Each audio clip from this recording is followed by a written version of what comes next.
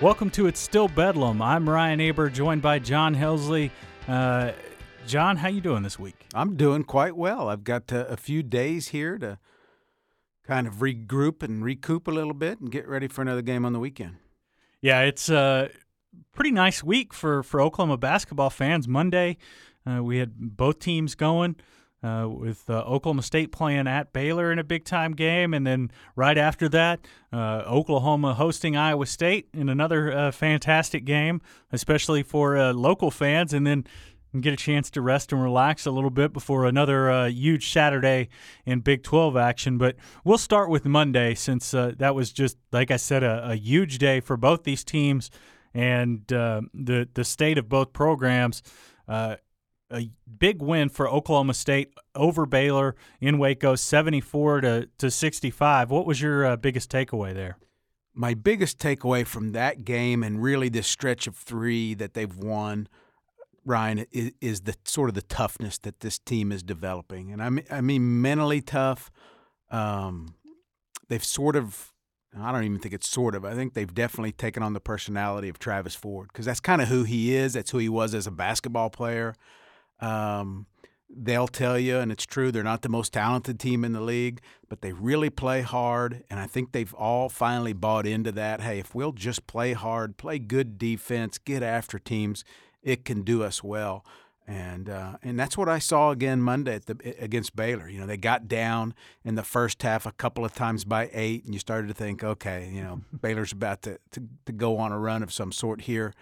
But the Cowboys kind of hung around and used that toughness to get back in the game and then really just took control in the second half. And, you know, it's an interesting three-game run they're on right here. Yeah, and you talked about this team taking on the identity of Travis Ford, who I think has done a fantastic job this year. I mean, this is a guy that, you know, there's a lot of talk over whether he should be bought out. Not too long ago, just a couple weeks ago, and now the talk is, well, is there any other possible candidate for Big 12 Coach of the Year? Because he looks like a pretty solid candidate there.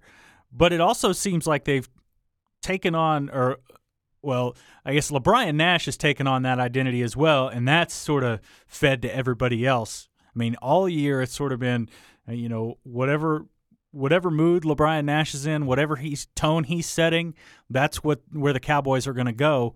And it's been very positive of late, and that's translated into big-time wins. Yeah, and, you know, Travis even talked about this the other night after the game, is that if you're going to play this, I mean, if this is who you are, and it is who OSU is, it requires everybody to buy in and be on that same page. And you're right, Nash has played more consistently hard recently. He's even playing better on defense. You know, he's moving his feet better. He's just being more active on that end, and you know, obviously that helps because the guy can score. You know, yeah. There's no doubt about his offensive talents. Right, the guy can score, and they need him as a scorer.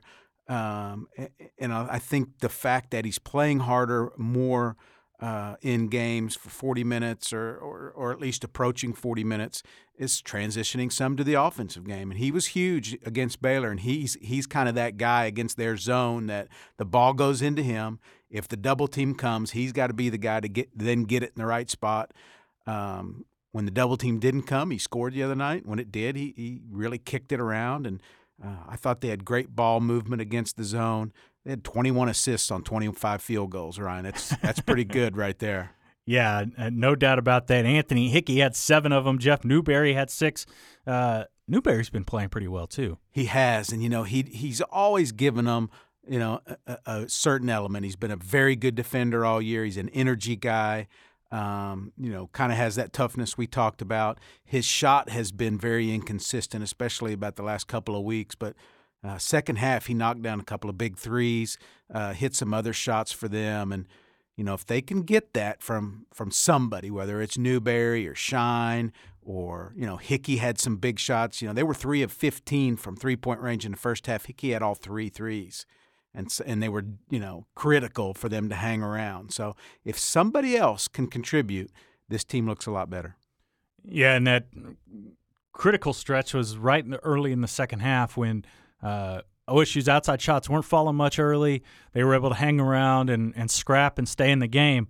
But in the second half, it seemed like everything that they threw up for that first few minutes from outside was going in, and allowed them to start stretching out the margin and finally put the game away. Yeah, and it was almost like methodical, like, once the shots started going and then they get the lead and then they kind of stretch the lead, and Baylor made a little bit of a run, and then Phil Forte hits a big three.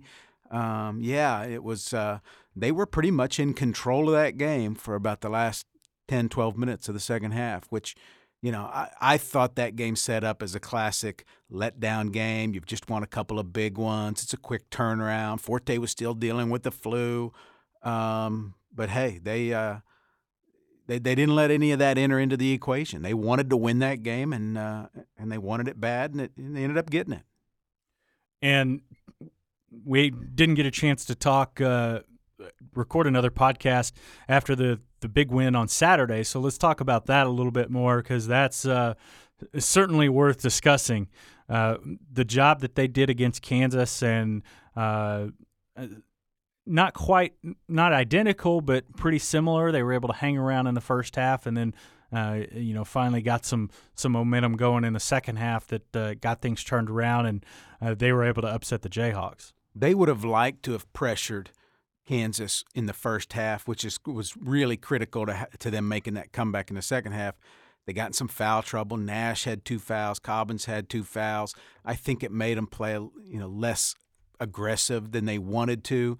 They came out and started pressing from the get-go in the second half, and it wasn't all about the turnovers as much as it was getting Oklahoma State playing an aggressive style again. And they got some fast break points and really sort of changed the entire mood of the game. Eventually they did get some turnovers, and it seemed to really impact Kansas and what they wanted to do on the offensive end.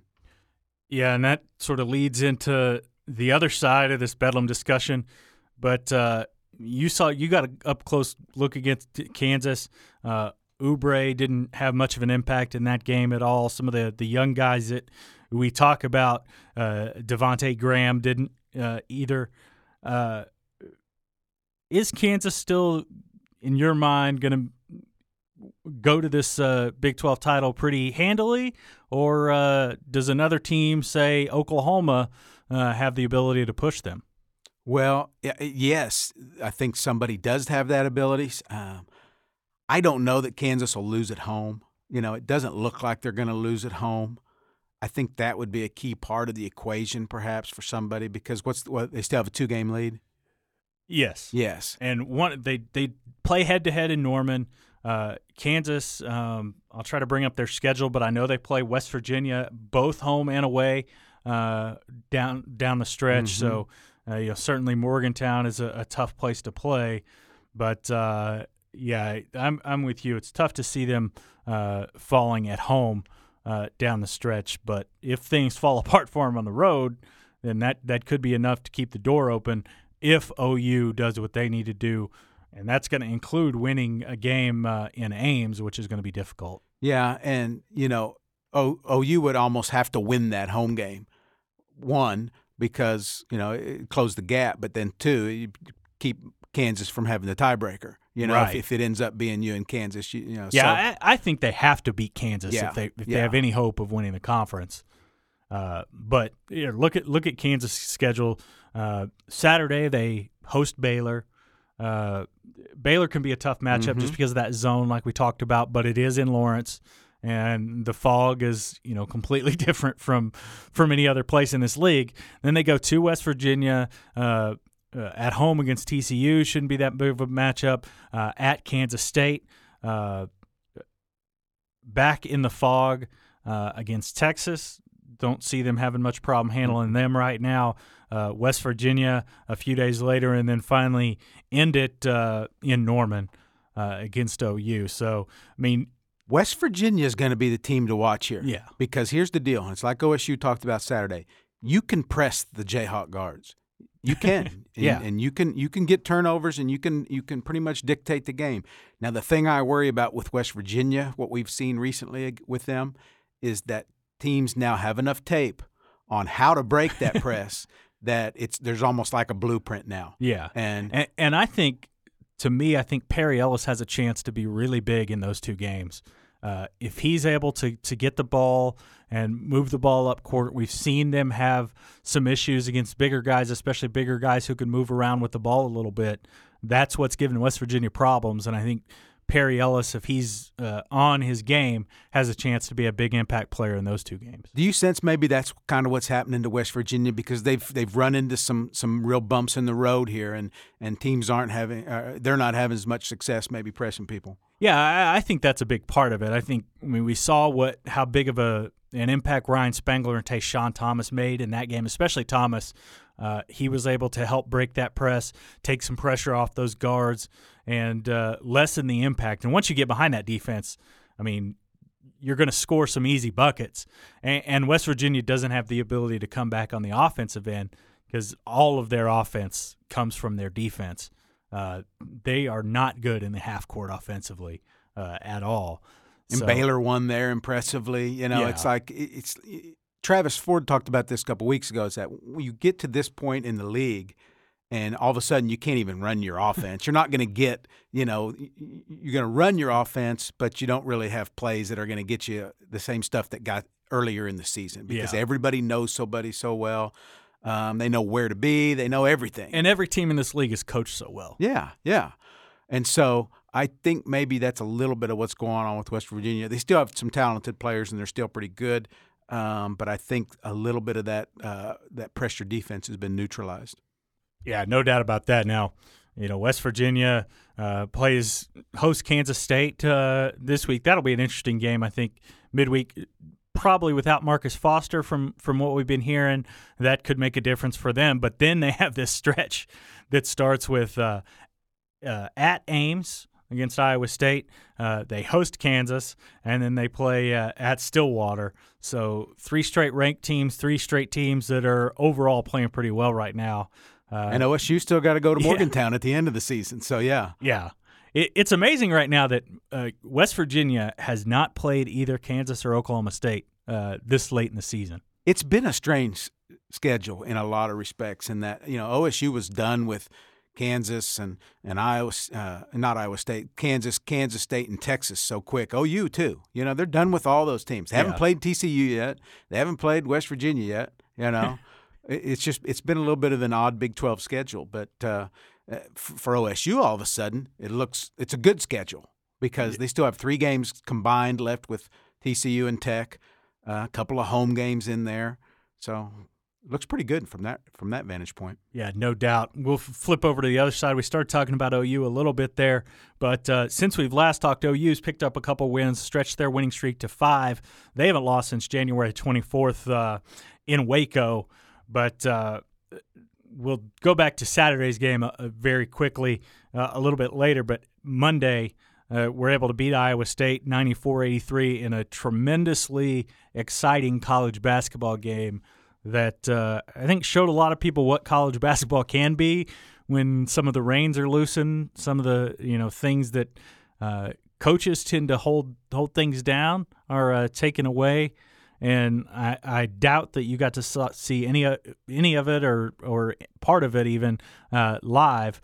But just what was your takeaway just from what you've read and maybe what the highlights you've seen and something like that? Well, I'm sorry I wasn't able to watch it, in live. I've seen some highlights and such, but entertaining, obviously, is what it sounded like it was, and should have been a lot of fun, I'm guessing, to watch, and I'm sure for the players a lot of fun to play in.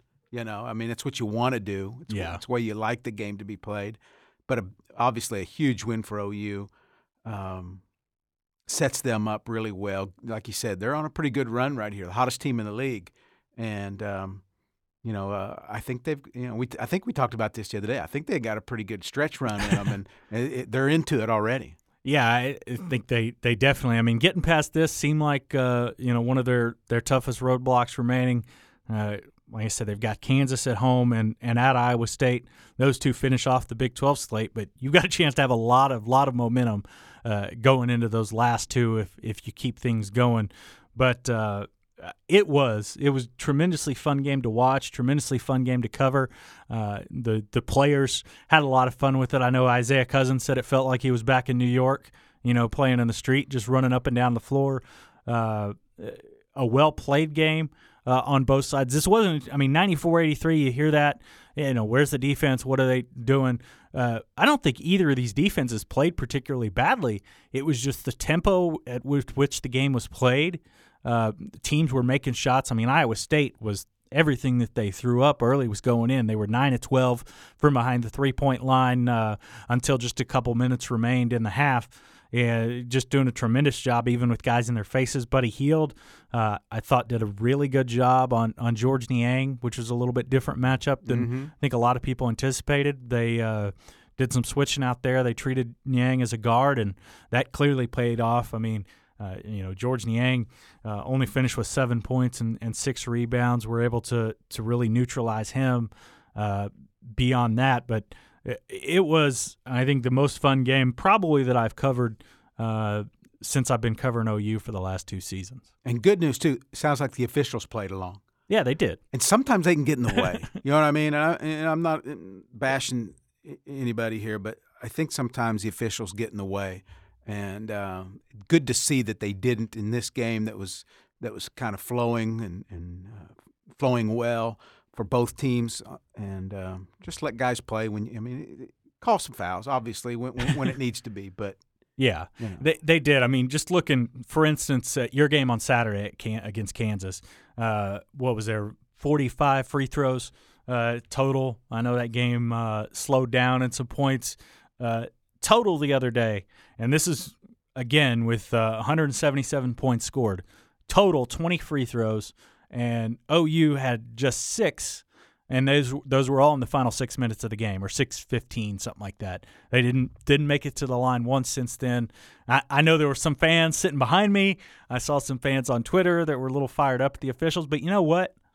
As long as you're consistent with it, let the guys play. Yeah. Let's determine it with layups, with 3-pointers, with jumpers, with solid defense rather than at the free throw line. Yeah, if you're getting buckets, you don't need the free throws anyway, right? Yeah. It's like, they were 39-77 from the field. They hit 10 3-pointers. Yeah. They were doing all right offensively, making things happen on their own. That's right. And it's good to see that, because I'll be honest with you, I've seen a lot of free throw shots this year, and I've seen you've seen some bad free throw shooting. I've seen some bad free throw shooting as well, but there were times you sit on the baseline at Baylor. You know all about that. You sit right there into the bucket.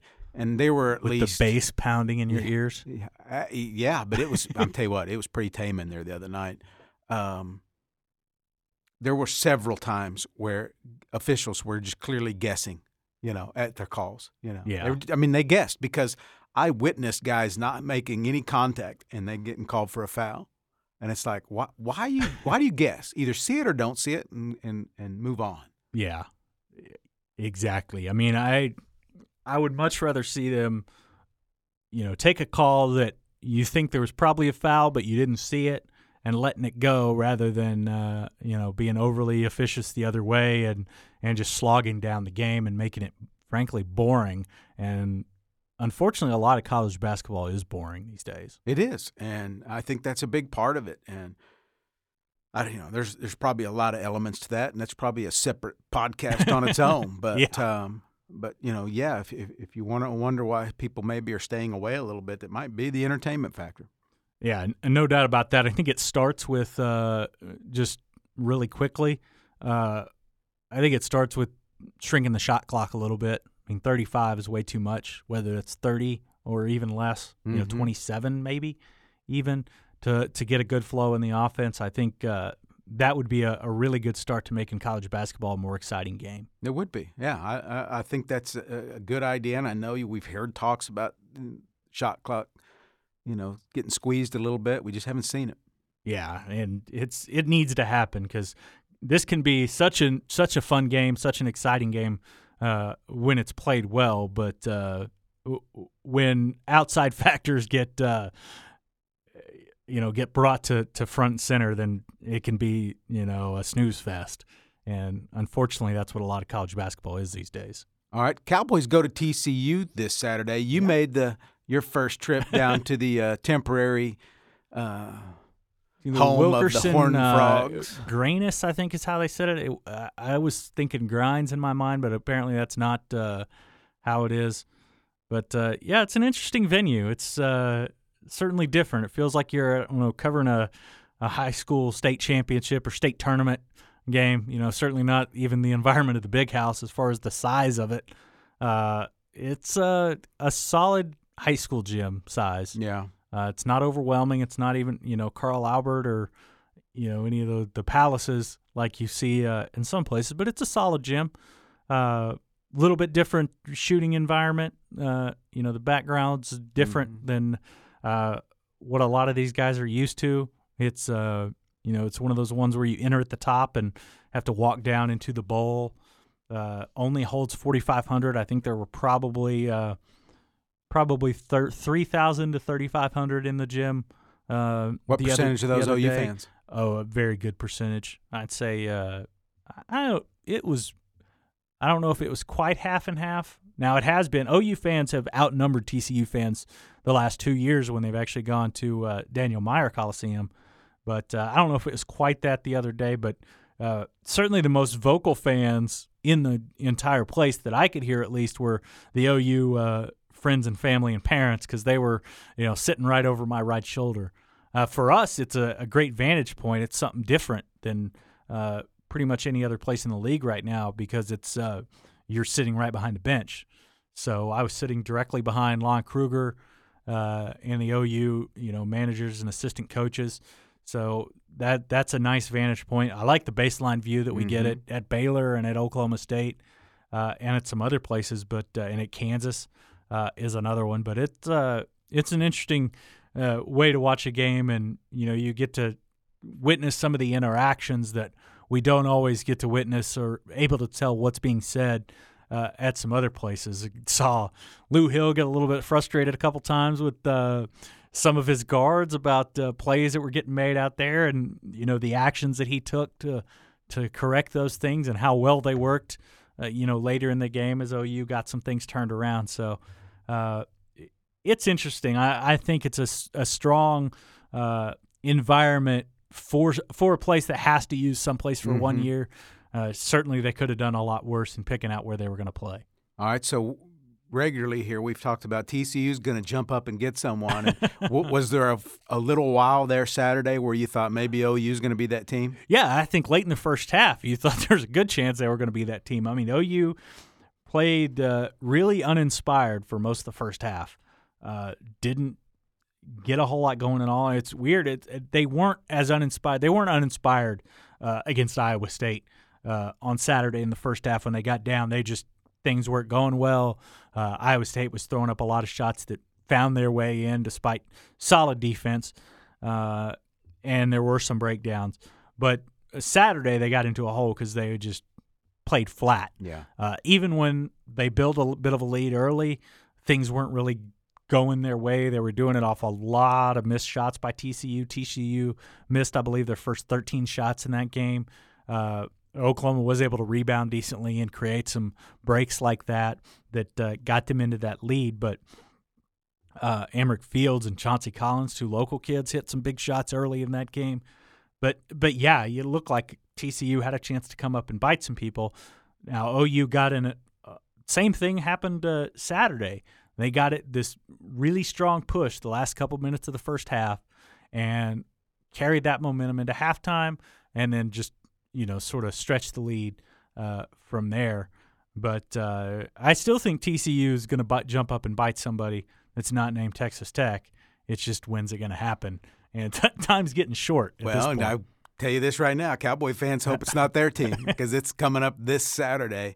And I think one thing that might help them is, where the quick turnaround looked pretty rough the other day when you had a game against Kansas and then had to go on the road to Baylor Monday. Phil Forte dealing with the flu. You thought, this is a bad thing. Well, they win that game, and now it's probably a good thing in that they have some days to distance.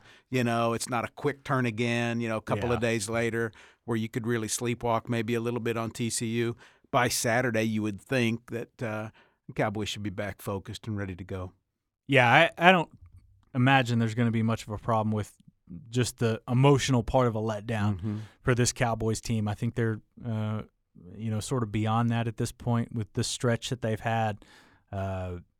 And, looking at TCU's schedule, I think obviously Saturday Oklahoma State has to play well. I think even, we talk about letdown and all that stuff, and that's all fine and dandy, but TCU's got some solid parts that can make plays that, they don't necessarily have to rely on, just a team coming out sleepwalking because they can make shots better than they did the other night. Now, they don't have the depth that most other teams in this league have. But, I mean, I mentioned Amric Fields. He's a guy who can do some things on both on the inside and can step out and hit some shots. They've got, Shepard's can be a dangerous offensive player. So they've got some weapons there. But I sort of circle that February 18th game against Kansas State as maybe the one that has the chance of that upset coming to be. All right, I'll circle it then and keep an eye on it. And we'll see because everything gets very tight after that because they play let's see, they play Texas this week and then at home against Oklahoma State and at Kansas State. Now, they could jump up and win in Austin. I don't think there's any doubt about that, the way Texas is playing right now. And haven't heard the status of some of Texas's guys that have been banged up a little bit, but Texas certainly can lose to anybody at this point. But then they come home against Oklahoma State and Kansas State in back-to-back. But then at Kansas, don't anticipate them winning there. At home against Tech, they should win that game. But we're talking outside of Texas Tech in this conversation. Then they're at OU, in Stillwater, and then at home against Iowa State to end the season. Okay. So not the easiest run for them, but I still think it's going to happen at some point. Yeah, I do too. And like I say, I'm sure Cowboys fans are hoping it's not immediately. Yeah, no doubt about that. Real quick, let's talk a little bit more about OU and where things are going with them. They travel to Manhattan on Saturday to face Kansas State, a game that is interesting mainly because of what happened the last time these two teams played, 66-63 in overtime. Marcus Foster was just in his second game back in the starting lineup. You saw the first game against Oklahoma State where he was held scoreless. Didn't play very well at all in that game, but was able to come back. Didn't hit a lot of shots, but he hit two really critical ones. A late floater that forced overtime, and then a three-pointer in the final seconds of overtime that won it for the Wildcats. But this is a Kansas State team that's really had some problems recently keeping things together. Had some problems, and, you have to wonder what's going on there. Foster obviously suspended, currently off the field issue, essentially suspended earlier in the season for a couple of games. That he didn't play, didn't start. So yeah, definitely have some things going on, and now that they've lost a string of games, you just kind of wonder where they are and who they are, and they can be tough at home. There are times when K-State gets a great crowd in there, and it's a pretty good environment. It was that way when OSU went up there. They had a stripe out. With and the place was full, and it was pretty good. But that seems like a long time ago all of a sudden, just from all that's happened to Kansas State here.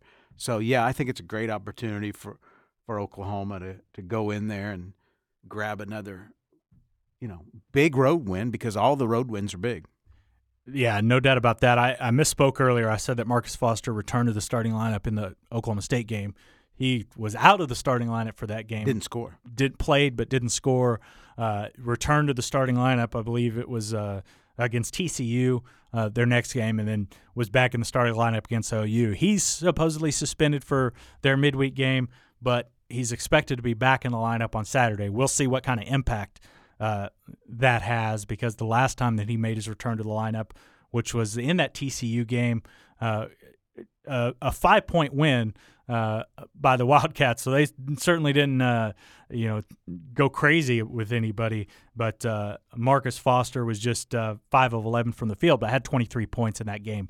Started turning things around. So we'll see how he plays. I think that's going to be a big part of it. I think also one of the things that sustained OU through this recent stretch, their 5-game winning streak, is the consistency that we've seen out of their forwards. Now, we talked a little bit about Ryan Spangler and the job he's done last week, but he has just been phenomenal during this stretch. Was 6 of 10 from the field the other day, 14 points, 12 boards, a couple of assists, a block, just playing much more consistently. And then Tayshawn Thomas, a guy I think he's finally found his role in this offense and understands what they're doing. 22 points, 11 boards, 5 assists, no turnovers, 3 blocks, and a steal.